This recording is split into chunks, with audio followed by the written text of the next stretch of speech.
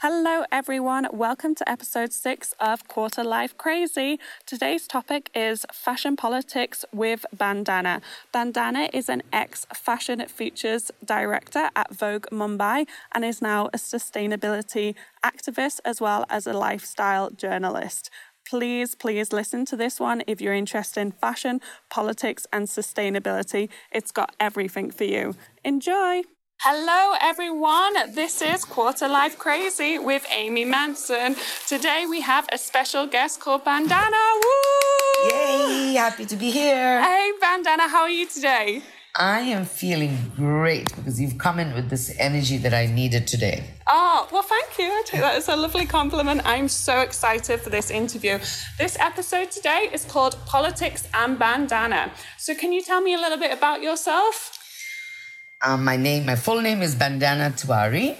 I am originally from Nepal, but I grew up in India. I grew up in the foothills of the Himalayas. Wow. I went to boarding school to a very, very strict Catholic convent in Darjeeling, where the tea comes from, right up north. So it was an idyllic childhood facing the Kanchenjunga as you recited Macbeth. Oh, wow. Was the schooling done in English? The school was called Loreto Convent. Oh, okay. It was one of the schools that came up, which basically was to cater to the young British children during British Raj, when India was colonized. Yes. And if you've ever been to Darjeeling, the weather in Darjeeling, which is right up north in the foothills of the Himalayas, is very much like London itself. Yeah. It's sort of gloomy, foggy weather. It's cold. Cold temperature, yes. cloudy. So it was, can you imagine the rest of India is burning and sithering in the heat? And the kids would be sent up to mountaintops, to these incredible Gothic monuments of schools.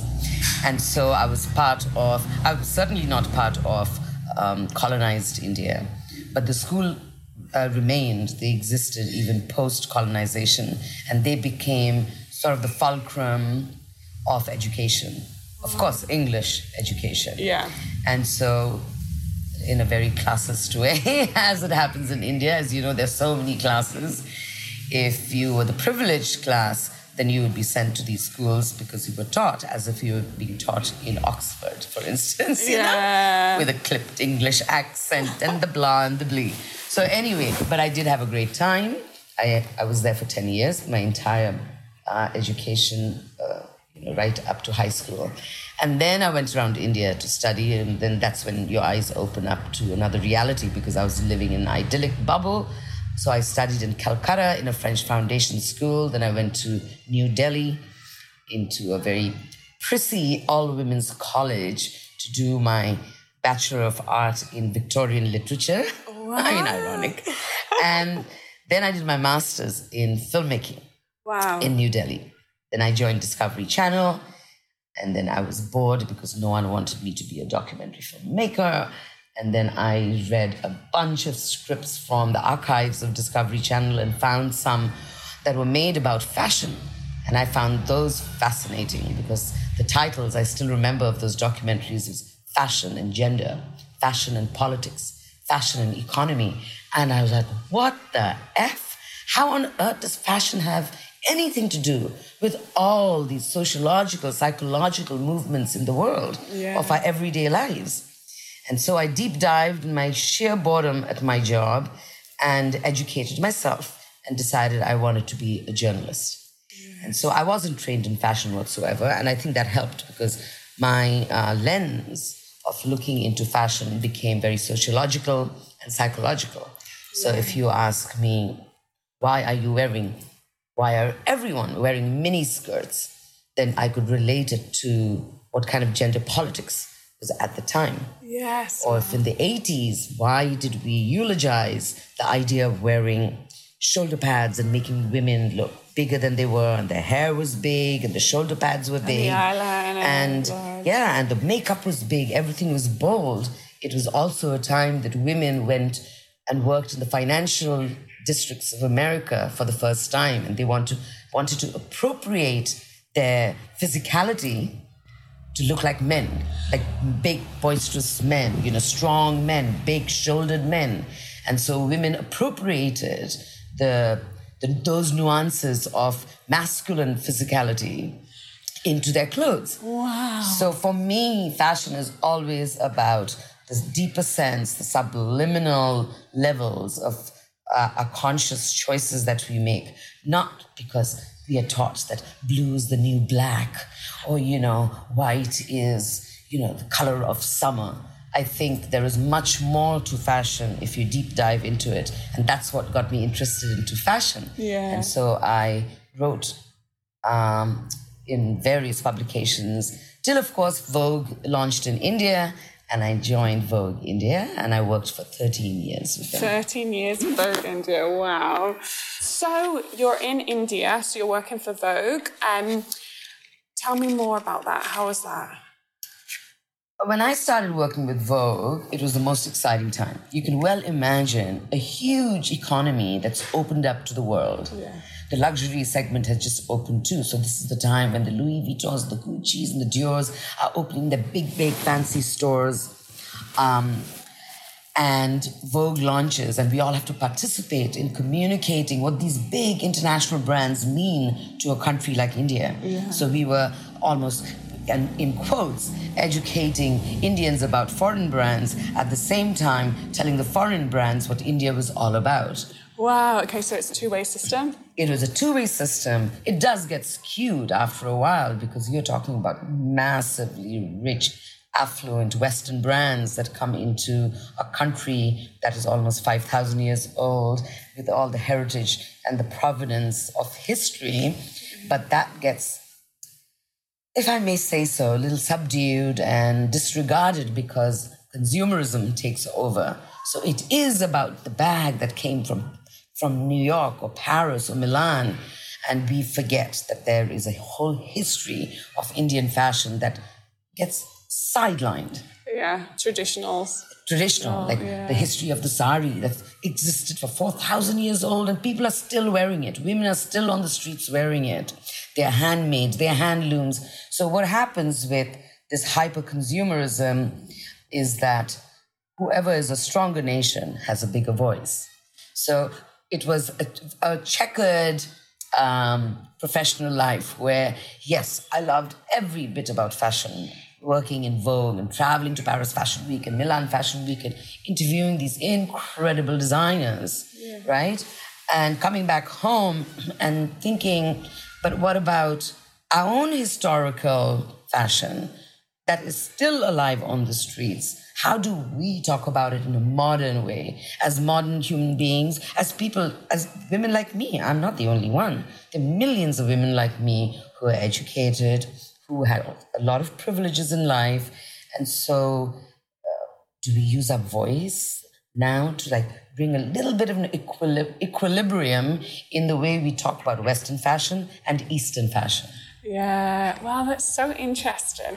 For me, going back to what you were saying originally about there is a deeper meaning behind the fashion, I think we forget that. For me, I don't follow fashion, for you to even talk about the suits with the big shoulders, talking about there was a meaning behind that. There's so much meaning in fashion that I think a lot of people wouldn't understand, right? And they wouldn't understand because, as journalists, not all journalists deep dive into making people understand. There's a reason why Coco Chanel, for instance, became so famous because she decided that women needed to be more mobile. From the early 1900s when women were wearing all these flouncy skirts, they could barely bend. With those undergarments, the crinolines and what have you, and bustiers that were squishing their tits, and there comes Coco Chanel and she says, I'm going to make clothes in Jersey, where you can play tennis. The sports clothing came out of her incredible vision to make women more mobile, go outside, get a tan. So if you got a tan, it meant that you had the money to travel, that you had gone on a cruise, that you had gone to Morocco for a holiday. And so the clothing reflected that. So Coco Chanel, whose most famous dress, the little black dress, actually was an appropriation from the maid's uniform. And why is the maid's uniform so supple? It's because she could work while wearing it. So she turned that into the little black dress. You know? Yeah, the little black for dress everything. where you can go and do a sprint, wear it with your heels or your ballerina flats. And that became one of the iconic items in fashion. Wow, that's insane. So you're at this point of your career, you've just launched Vogue. You're an editor there? Is that right? I'm fashion features editor, which means anything that's written about fashion came under my purview. So am I getting this right? Do you have a conflict then at the moment between Western fashion and Eastern fashion? Explain a bit more about the conflict. Yes. Well, the conflict is very personal. Yeah. You know, I'm not saying everyone who worked in Vogue had a similar journey or trajectory of conflict. My conflict was very personal. It was like every time we thought of doing, let's say, a story on the little black dress that is eulogized in fashion, I thought, what's the equivalent in the Indian subcontinent? It's the little black sari. We all have a chiffon black sari that is super sexy in our wardrobe. When we go for cocktail parties, we wear a bikini blouse and wrap that slithery, translucent chiffon black sari, and we wear it with our heels. And we find it empowering, it's sexy, it's feminine, but we're still wearing the sari, which is 4,000, 5,000 years old. We do that every time in India, and that's a living fashion culture. So I thought it'd be wonderful for every big story that we did, which was about the Western world telling us what fashion was about, that we, from the Indian subcontinent, should be able to tell the West too. This is our story. So that conflict turned into something that became quite magical because, you know, when you start thinking in those lines, then you're constantly thinking, oh, made in France, which we will pay tons of money for, or made in Italy. How about talking about made in India? Because we have a legacy of the best embroiderers, best handloom, handmade fabrics. So you could juxtapose similar dialogue that exists in the West to the East. And that I enjoyed personally as a journalist. Yeah, that's incredible. What can you give me an example of one of the best kind of features fashion that you worked on? What was the most exciting project at that time for you? You know, so many features that were exciting. And don't forget, it's always a team effort and we put our heads together. And one of them was, I think it was our 5th anniversary of Vogue India, and we had a massive budget to do big stories. And so I thought, well, how about we take the best of Indian handicraft, handmade fabrics, and we give it to the best of international designers and tell them, make something beautiful out of this handmade fabric from a tiny village in India. It could be Gujarat or Rajasthan or Kerala. And so I went to villages, sat with the artisans, saw the looms in their homes, how they create with their hands. And I remember it looked like a shop in the Vogue office in Bombay, where all these fabrics would arrive. Unbelievably beautiful fabrics. If you touch it, you feel it, you squeal in delight. And they were all handmade. Wow. And they came with a history of families who made it, generations that made it. And I remember writing handmade notes to big designers that don't mess around with their DNA. I'm talking about the Gucci's and the Fendi's and the Ferragamos and the Louboutins. They would not. They have their own DNA. They don't want to just make anything for anyone. And I would write these handwritten notes saying, this is the village I was in. I would have a shitty PDF I would have done with these are the kids playing in the background while the mothers are weaving. This is how they live. It's the history, isn't it? You know, it's a whole picture and then pack the fabric in the most beautiful handmade paper from India and then ship it out. I just struck gold. I was lucky. We had 32 international designers who agreed to make one-off beautiful garment. And the first person to do it, and I give him full credit for encouraging me to continue this journey of asking and being fearless and asking these big international designers to work with rural artisans in India, was Burberry. Oh, wow. And Christopher Bailey at the time was the creative director, and I just met him in Taipei for a high-tech event. The opposite of handmade, you know what I mean? Yeah, exactly. So after mass-produced, high-tech. High-tech, but 360-degree tech immersion where there's a holographic fashion show. Wow. You know, and after I interviewed him, I showed him the shitty little PDFs I've taken of villages and artisans in India. Yeah. And I showed him what fabric, and it's the kind of fabric I knew he would love because it's handmade. It's called Maheshwari silk. It has a little bit of gold touch, but has a khaki color that you see in the khaki trench, Burberry trench. Yeah. So I said, do you think you could make, you know, your classic trench in this handloom from India? And he said, I would love to. Oh, and I have a whole series. We did a whole series. So when Burberry did it, then Gucci, then Fendi, then Ferragamo, then Christian Louboutin, Hermes, 32 of them. And you have to Bipu Mopat, Prabal Gurung.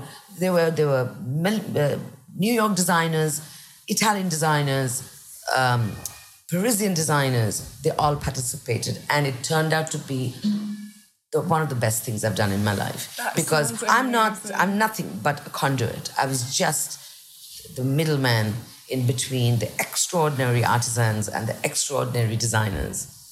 And it came out as a very humble, uplifting project. And that's when I realized, you know, the value of made by hand and the value of great craft. What was that project called? It's called Project Renaissance. If you go online and you type Vogue India Project Renaissance, you'll see the Burberry jacket, you will see the Gucci dress made out of the double ikat that comes out of Gujarat. It takes almost 4 years to make a piece of fabric. God, 4 years. It is, you will cry when you see, if you go to YouTube and see how a double ikat is made, it's like meditation. You need patience, you need time, you need kindness, you need compassion to make fabrics of that kind. And so, yes, just Google Project Renaissance and you'll see these incredible images. I mean, it just makes my heart fill up. It sounds amazing. I want to feel the fabrics. I want to look at it. I want to try them on. I'll be like, wow, that looks great. So when you're saying you were a conduit, so although it seems like it's just a conduit, to me, it's like you're creating two worlds and you're joining two worlds together, right? And that is so, for me, it just sounds so empowering and magical because you're trying to get the best of both worlds, and it's education, right? Joining two different things together and of course, promoting the culture that has been there for thousands of years. Did you have any resistance from that? Did anyone give you any resistance? Was there a lot of because when you're joining two things, there may be concerns that you're going to lose something authentic from the original. Was there anything that...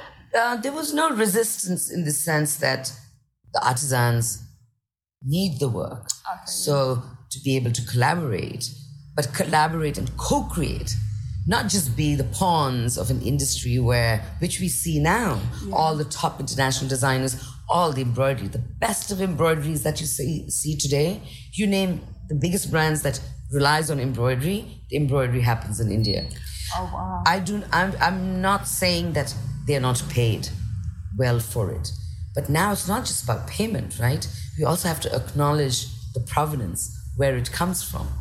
If that level of high-skilled embroidery work comes from India, somewhere along the line, we need to acknowledge that. Yes. You cannot prop up a product that has been assembled. The best have been taken from different countries and assembled in one country. You can't acknowledge just one country for that. 100%. Right? So there's so much story behind it. There's so much story behind it. And that storytelling is so important. And so as writers, as journalists, as editors, my grouse at that time and my inner anger was from the fact that we didn't give enough credit to the craftspeople of the world. And I'm not just talking about India. This happens all over the world. A phrase like cultural appropriation became such a big term because, big brands were dipping into the Mexican heritage, Colombian, Peruvian, Indian, Romanian, and using their design nuances and then putting up in Paris Fashion Week and calling it their own and not giving credit to where it actually came from. Yeah, where it originated from. Yes. So and they're getting the profit from it as well then. So and how much of the profit does it go back to where you've taken those influences from, those inspirations from? So there is a big movement now, which is started by my friend called Monica, who's a Romanian a lawyer who loves fashion.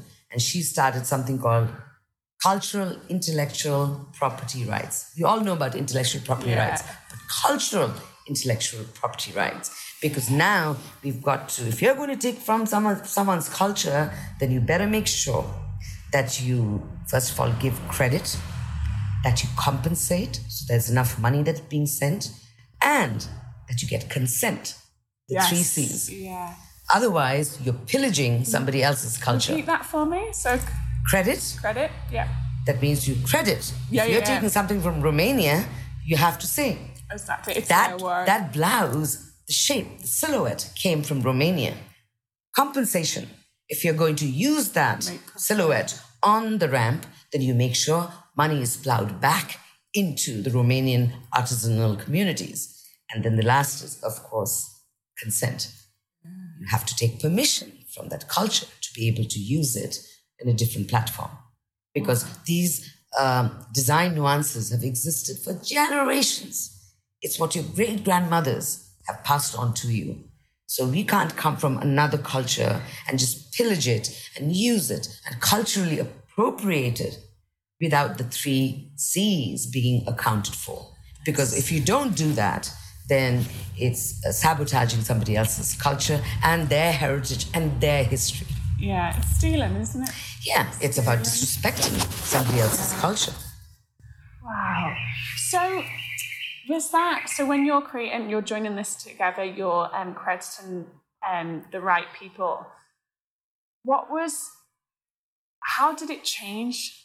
How did it change in India? So like with the fashion features and the editors, what was going on in that time of the world? Well, oh my gosh, when I was in Vogue India for 13 years, it was the high of the highs. Yeah. You know, it is when being in a mammoth brand like Condé Nast, it was like, you've just reached that game. Now you're playing it, you're on top of it, and it's a high. I enjoyed every bit of it. I learned so much from it. The doors that open for you, you know, it was amazing. But as a personal journey, there was also a side of me that started feeling a bit guilty, because I'm Nepalese who grew up in India. You've been to India and you know that you walk down the street and there's a billionaire's home on the right hand and there's slums on the left. Someone's buying a watch that costs $10,000 and the other one is scraping to get a 10-cent meal.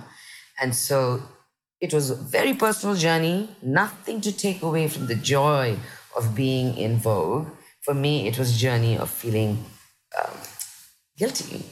And is this it? Like, how can some people spend so much money and the others are scraping the bottom of the barrel to survive? And so when I moved to Bali, there was a very organic shift for me to move away from hyper-consumerism, all the fun and the joy and the drama of fashion, to becoming a fashion sustainability activist.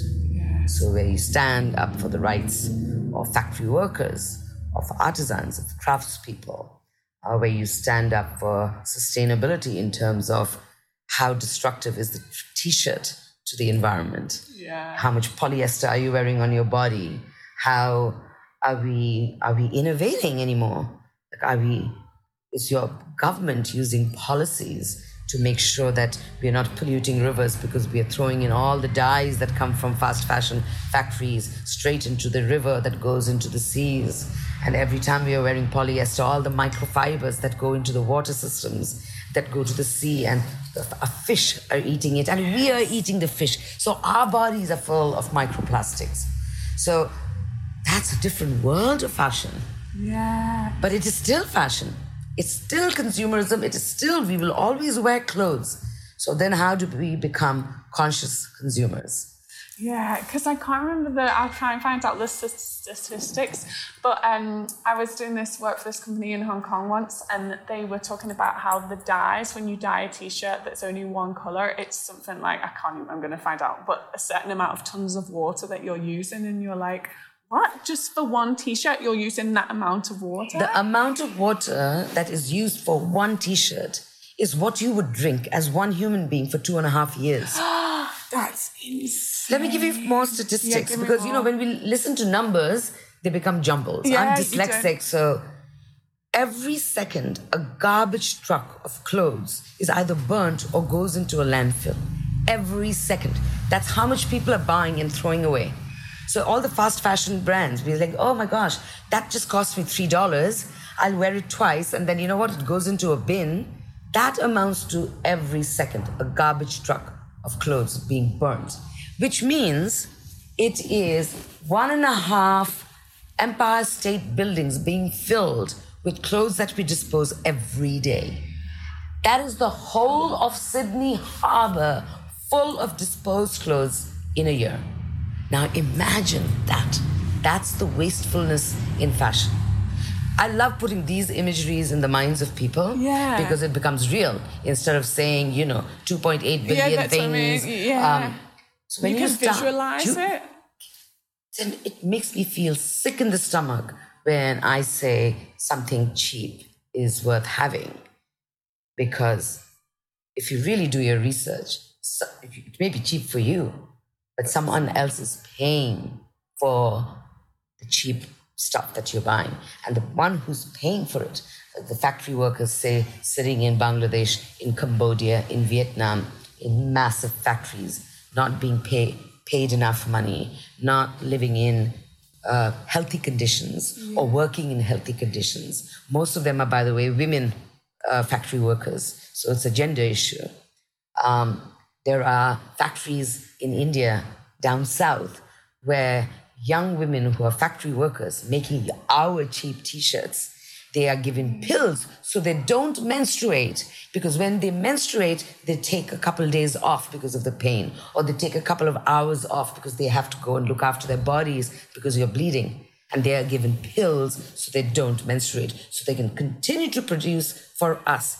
So we can say, oh my God, how cool is this that I can buy a t-shirt for $2.99. It's so cool. Wear it once and then throw it in a bin. See, that's so powerful. It's costing, that quote there, now I'll minimize, but it's like, it's costing someone else for your cheap fashion. Yeah. Someone is paying for it. Someone may be in 3 continents away from you, but someone is paying.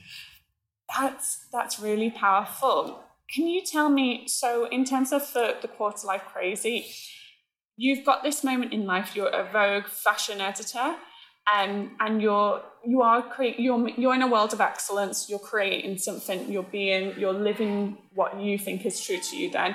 Tell me more about this jump and this leap of going to Bali. So for example, I feel like a lot of people with the Quarter Life Crisis, get to a point where they're just like, I'm living a life, it's lovely, it's beautiful, I'm having so much fun, I'm making a lot of money, but then there is like a deep knowing in your stomach that you want to do more, you want to have more meaning, you want to have more value, you want to find the impact. Tell me about that story, that transition for you. I was having so much fun in Vogue India, don't get me wrong. Like, who wants to give up the job? And I was a fashion features director, which meant that all the big interviews I had to do. So my life literally was flying to Sicily, sitting on a 120-foot yacht with Dolce & Gabbana and interviewing, then going to France, going to Paris and sitting next to Karl Lagerfeld and interviewing him, then going to Tokyo to interview Raf Simons, Dream job. Dream job, because I was lucky to meet the real creators, the real thinkers and the imaginations of these people who created our amazing, flourishing fashion industry. So I'm grateful for all of that. But simultaneously, while I was in Vogue, I also started becoming part of a variety of summits and conferences all over the world that was talking about sustainability. So if you're in Scandinavian countries, it was all about, wow, you can make amazing silk from crop waste. So you don't have to kill every worm to bring that silk, right? Or that you don't have to kill animals for leather. The best vegan leathers coming out from Italy, Vigia, they make it out of grapes, the skins of grapes from vineyards that are discarded, turned into beautiful leather. So when you go to these conferences, you hear a completely different dialogue about fashion. They're all geeks. They're all biochemical engineers who are collaborating with Silicon Valley startups who are talking about innovation and technology and making a better world. And so that was the world that I got introduced to. So my research went deeper into really what is unsustainable. I didn't even understand what sustainability meant when I was working with Vogue because we were in a boom, boom, boom, va, boom world. And it was fine because we are never taught these things. Yeah. It takes a lot of personal grit, a lot of personal gumption to sit there and figure out why and how. And this is an unequal system. And this is socially unequal. This is economically unequal, blah, blah, blah. So that happened simultaneously. And while I was in India with Vogue, I saw myself gravitate towards sustainability in fashion. Okay. Very much part of the fashion industry. At the same time, living in Bombay and living a high profile life with a shitty marriage that was coming to an end, personal distress that was overwhelming, I decided I needed a change of scene. So it was a time that I moved my entire life from the bustling city of Bombay of 22 million people and moved to Bali. And when I moved, I pretty much gave up everything, including all my Vogue goodies. 90% of my goodies I literally gave away. Came to Bali with 3 suitcases. Now a newly single mom with a 9-year-old. Oh, wow. How beautiful. And with 3 suitcases, we arrived in Ubud. And that pretty much changed my life. Because, as you know, we live in Bali. We walk barefoot to restaurants. We barely comb our hair. I felt so free not to live up to anyone's expectations. Yeah. So my journey towards sustainable fashion became even stronger. And then I could talk about sustainable ideologies, sustainable philosophies. I could deep dive into it because I had all the time here. I still worked with Vogue at the time, but the transition that made me resign from Vogue happened very organically. Yeah. This was not about distress, leaving, or hating. It was, I owe so much to Vogue for having shown me that world, shown me this incredible world, and allowing me this personal journey to say, yes, I still love fashion, but I really want to talk about sustainable fashion and make that cool, make it hip. And hopefully the Vogues of the world will then also focus on, which they do now. Yeah. Which they do now. The best part about being in Bali was the time. That it became slow. I could think.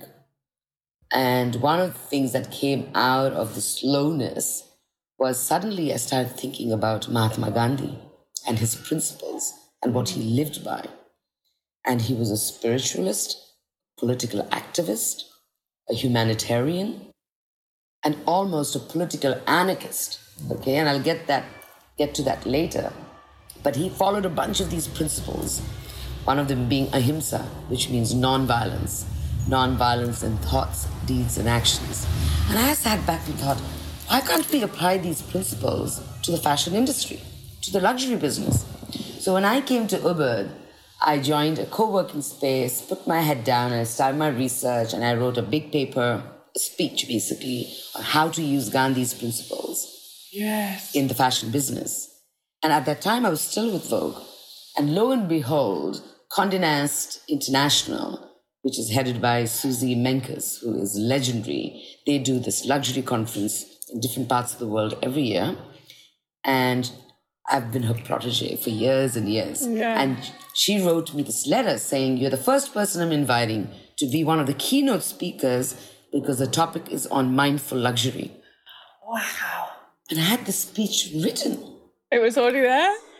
And so... Had you published the speech? It's published. It's come out. In fact, Vogue Portugal just published it a week back, and it's on my Instagram. And it's in Portuguese, but it's appeared in many other places. I did a TEDx talk in Ubud based on that. So, I mean, who would have thought? Like, I wrote it out of extreme humility, and because you're talking about Gandhi. Yeah, you know, course. I'm a humble man with a loincloth, looked practically naked for that little bit of cloth over his waist, right? Yeah. Whom Winston Churchill called that half-naked fakir. Fakir being the poorest of the poor, and Gandhi took that as a compliment because he identified with the poor. So he wanted to look the part. So his clothing became a big part of his political and social ideology. Anyway, so that's the whole talk is there. So anyway, in Ubud, I wrote this speech, and it was incredible that serendipity, I get this call to do this talk. And what I found fascinating was it was in Oman, and everyone from the owner of Condé Nast, Jonathan Newhouse, to the CEO of Vetements, to Alba Elbaz. I mean, these are like 8++ invitees of Condé Nast, listening to this puny little me talking about Gandhi and fashion. Yeah. Like, they're going, why on earth would you put these two together? But it just seems like you're so magical at bringing two things together and relating them. That's what it seems like your talents really lie in, is joining. I have to say, I love this, like bringing incongruous things together. But anyway, it's not even me. It's Gandhi's philosophy that drove me into. But what was most fascinating was when I gave that talk, I was shaking inside because you're talking to high-end luxury, top executives and designers, and I'm like, oh my God, I must look like an idiot talking about these two incongruous topics, Gandhi and luxury, you know? Yeah. But I cannot tell you how well it was received.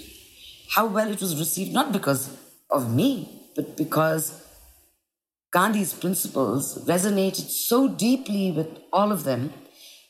There were so many of the top people that I've admired in my life in the fashion industry who had already read several books written by Gandhi. Yeah. They'd already seen him as a hero.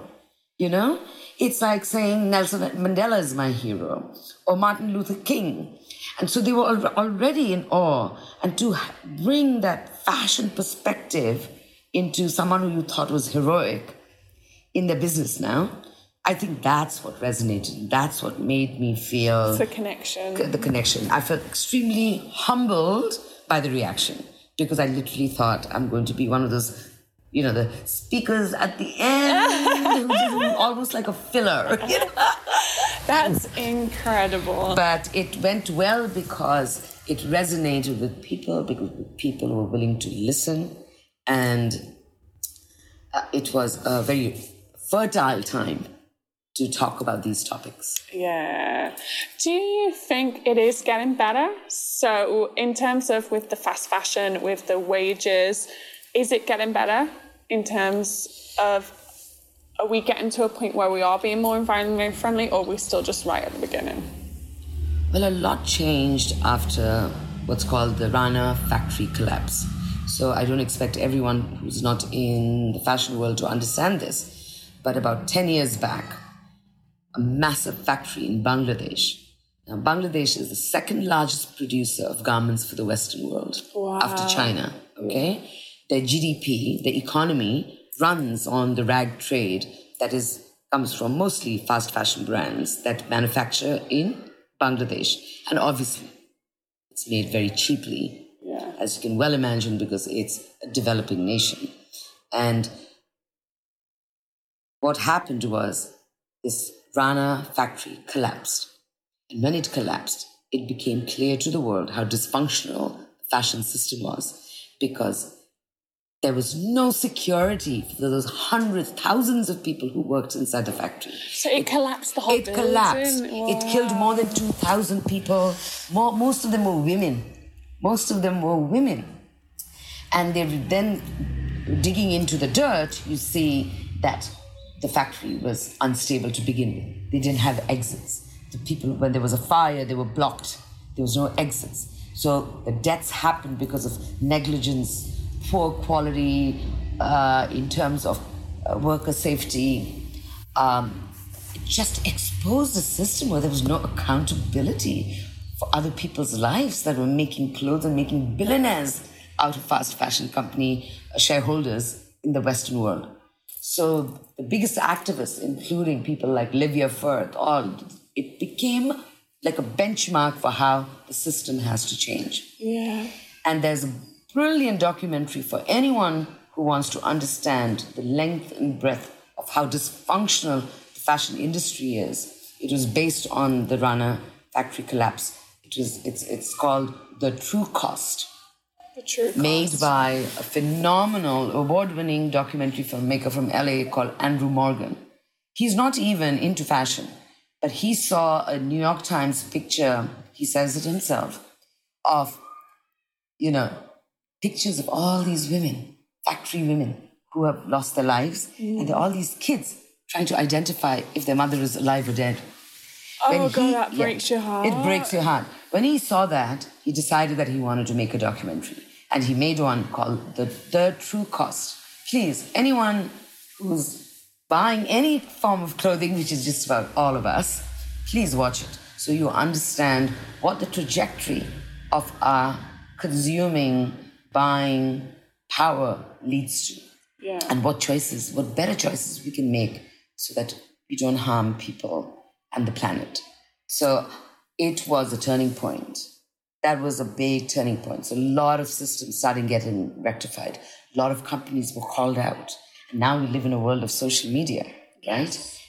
Fashion Revolution is, you know about Fashion Revolution as a social media platform, activist platform that is run by Ursula, who is a phenomenal woman. So you can tag companies now and say, who made my clothes? I want to see the face. Who made my clothes? And you can hashtag that and then tag Zara or H&M or Gucci or whatever. Who made my clothes? We don't want people to be... What's that website? It's called Fashion Revolution. Fashion Revolution. Go join them on Instagram, go to their website, see the phenomenal work. And Fashion Revolution is one of them. There's a global fashion exchange. There's tons. So the activism started. And I'm not saying this started just because of the Rana factory collapse. It was already happening, but it heightened the urgency. And now with COVID, it's become even clearer how screwed up the system is. Yeah. Because all the big brands that placed their contracts in countries like Bangladesh, they withdrew it. As soon as COVID happened, they withdrew it, which means they defaulted their contracts to the excess of $2 billion. So the factory workers in Bangladesh are not worried about COVID. They're worried about starvation. And this is based on the T-shirts and the sweatpants and the hoodies that we buy. So don't take your clothes lightly. Yeah. So COVID exposed the system even more. The supply chain collapsed, right? Because now nothing can travel from one country to another. You're wearing shirts. You're wearing a T-shirt right now. Yeah. Maybe the embroidery, the cotton has come from Bangladesh. The graphic was done in India. If the buttons would come from China. Yeah. This was pre-COVID. Now the supply chain is gone. And you see how dysfunctional the system is because millions of people are out of work because the system only benefited some. And there's nothing protecting them. Yeah, there's nothing to protect them. Oh, it's just... It makes you really conscious of everything you're doing. So it's like a second decision of someone brought me this top because it's got 3 giraffes on it. And I love giraffes because that's my favourite. I've got them tattooed on me as well. But it's like, oh, yeah, that's relatable to Amy. I'll buy it cheaply. There we go. And for me, it was a lovely gift. But there's so much more behind it that you have no idea about. Yeah. This is not to say not to buy. Yeah. We need to buy because it's an industry, it's almost $3-4 trillion industry that employs millions and millions of people all over the world. And a lot of these jobs are needed in the developing countries. Yeah. Like Indonesia is one of the biggest manufacturing countries in the world. Bangladesh, Vietnam, Cambodia, you name it. almost 80% of the clothes that are made for the Western world is actually made in this part of the world, in Asia. Yeah. We need the jobs. So we need to buy, but we need to buy knowing very well that when you put your money somewhere, please be aware where it's going and whether your idea of cheap is hurting someone else's life in another country. So just tell me a bit about how that matches up. So, for example, if we need to still buy for these people, factory workers, to have the jobs, how do we, as individuals, help with the change? Is it by only buying certain products? How does it work? So as a consumer, because I'm a consumer, you're a consumer, we're normal human beings who like to go shop and buy beautiful things, right? Don't buy too much. Yeah. Because environmentally, we're screwing up our planet. As I told you, one garbage truck a second going into a landfill. Yeah. Most of them are polyester clothes. That means each polyester takes about 500 years, if not more, to degrade. And it just fouls the soil, the very soil where our plants are growing, the very plants that we put into our bodies, what the cows are grazing. So it's the entire chain of livelihood, of life itself gets degraded by the choices that we make. So buy less. So you're not throwing away. Yeah. Buy things of value. Understand what is the fabric that you are choosing to buy. Where did it come from? As I told you. Find out. Fashion revolution, hashtag, who made my clothes? Make the companies accountable. We have our smartphones in our hands. You can go and check out a brand before you buy it online and see what are they about. We know that. We know that about the brand. What kind of policy they have. Where do they manufacture? We have information at our fingertips. Please, let's use that. Yeah. You know, these are smartphones. We are holding that power in our hands to find out and be knowledgeable about the products that we buy. And just giving yourself a break, giving your earth a break by going on shopping diets. Yeah. Here we are in Bali. We go on all kinds of diets to cleanse our system. Yeah, right? That's so true. And yet we don't think going on a shopping diet. So we don't buy and buy and buy. Buy because it's cheap. And then dispose because we don't care where it goes. Yeah. That we need to stop. And every time you buy well, every time you buy something that is slightly more expensive, understand why it may be more expensive. Maybe the factory worker is getting a fair wage. Maybe she's able to give enough food to her children, put them into an education system. So we shouldn't say cheap is good. Buy things of value. I'm a big supporter of buying locally and made by hand. Let's buy the ikats from Bali and all over Indonesia.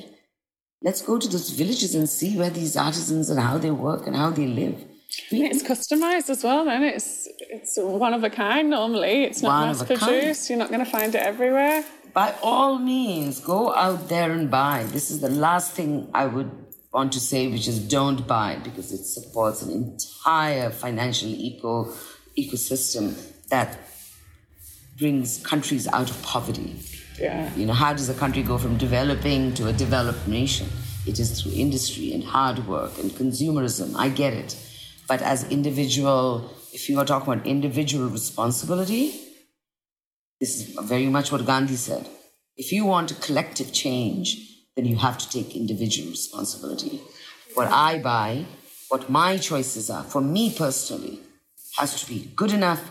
And then if every other person is thinking the same way, then it's a social movement. Right? Yeah, 100%. Then it's collective change. Collective change, social movement.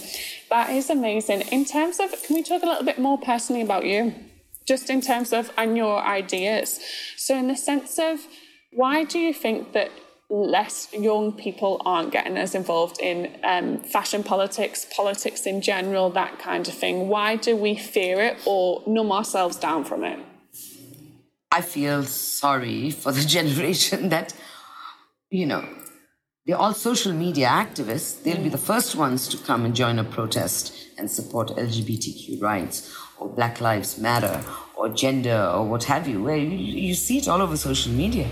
It's all the young people out there. In fact, fashion has never been more important because you can see in the clothes that they wear, their slogans, that this is what they stand for. Everyone doesn't have a microphone, but they all know that they're being captured on social media. So fashion is a very visual medium. So they wear their slogan, their philosophy, their ideology on their sleeves, literally. Yeah. Right?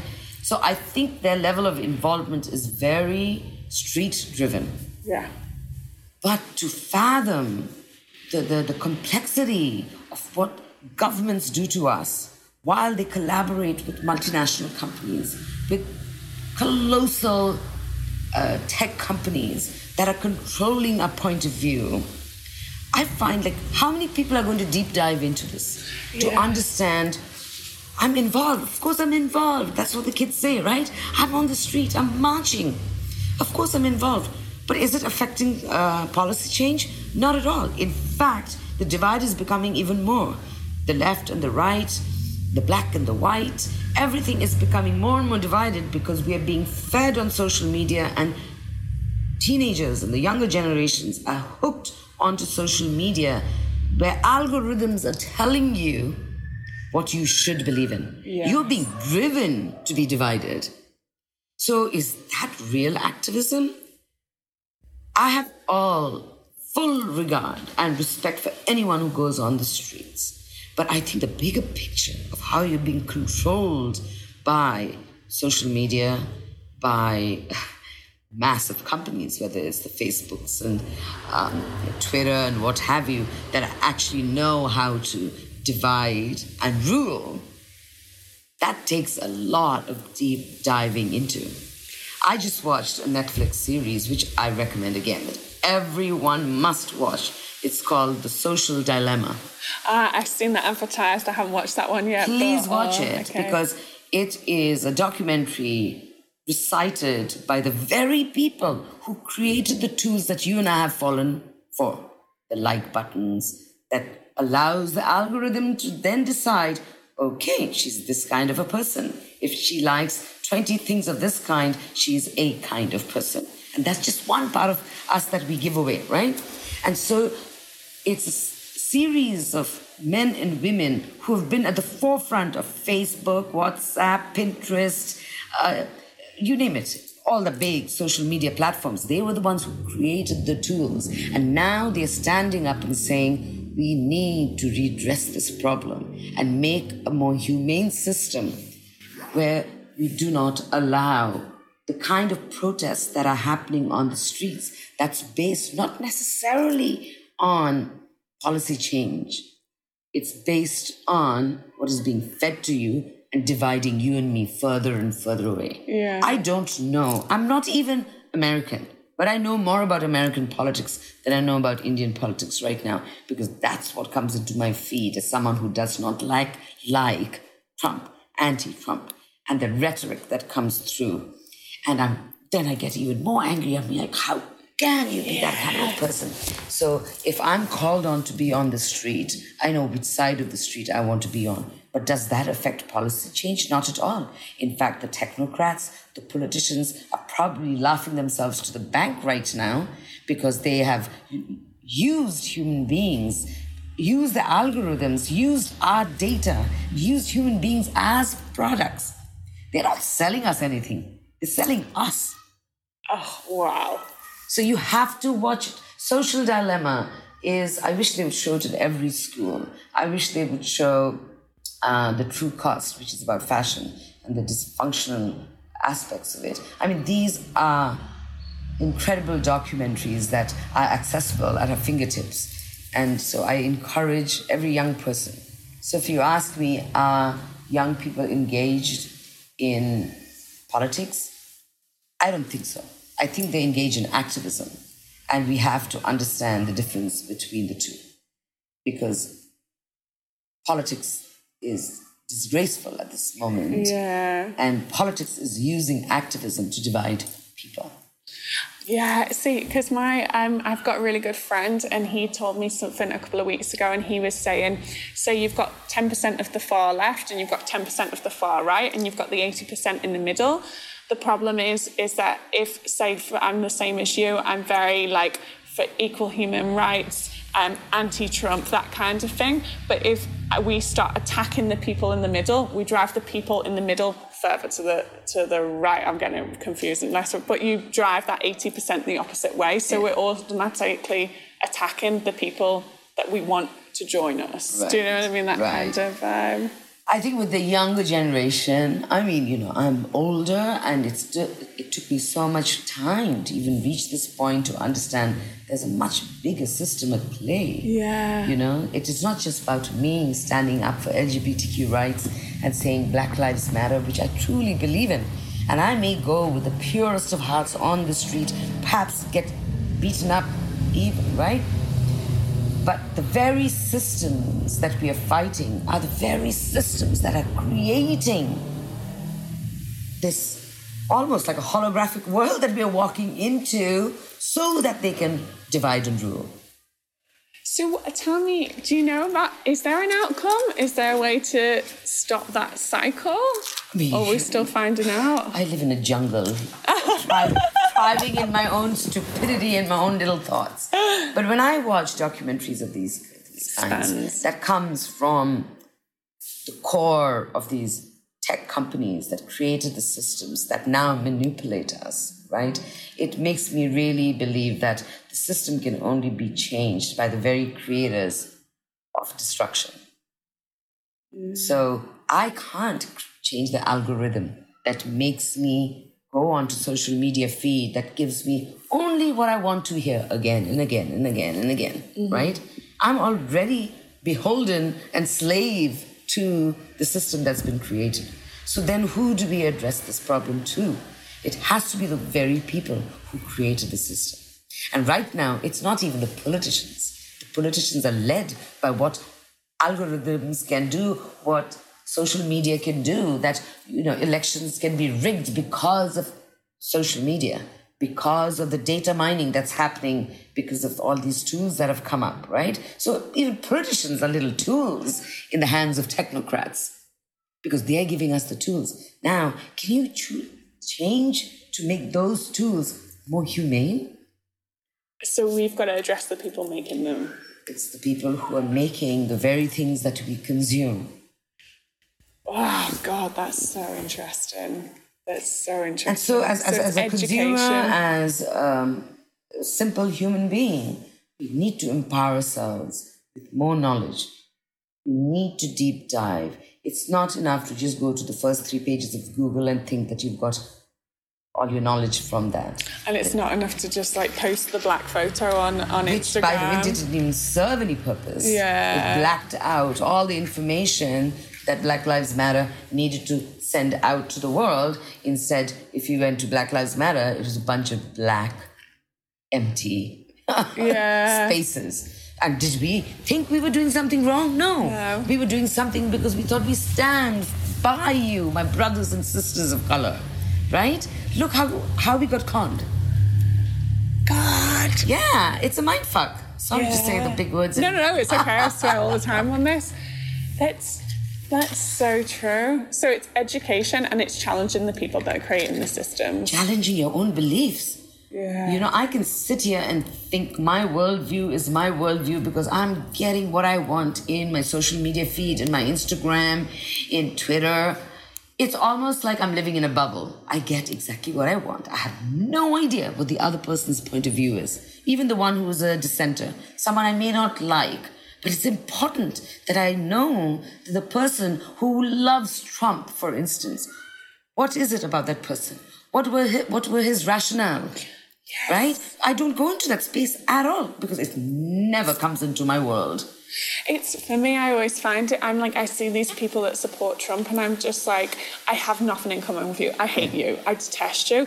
But that's never gonna, it's just gonna be a constant battle then. I need to understand, like you're saying, I need to understand why do they feel this way? What emotion, even though I completely disagree with their beliefs, what emotion can I relate to that belief? So they feel scared. Yeah. They feel worried, and I feel those same emotions. I don't have the same beliefs, but I have those same emotions, and that's how you relate to them, isn't it?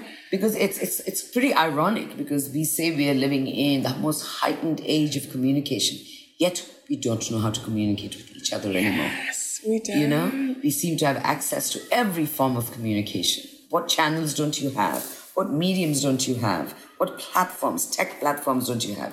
Yet we are the worst communicators at this point in life. God, yeah. My head is blown.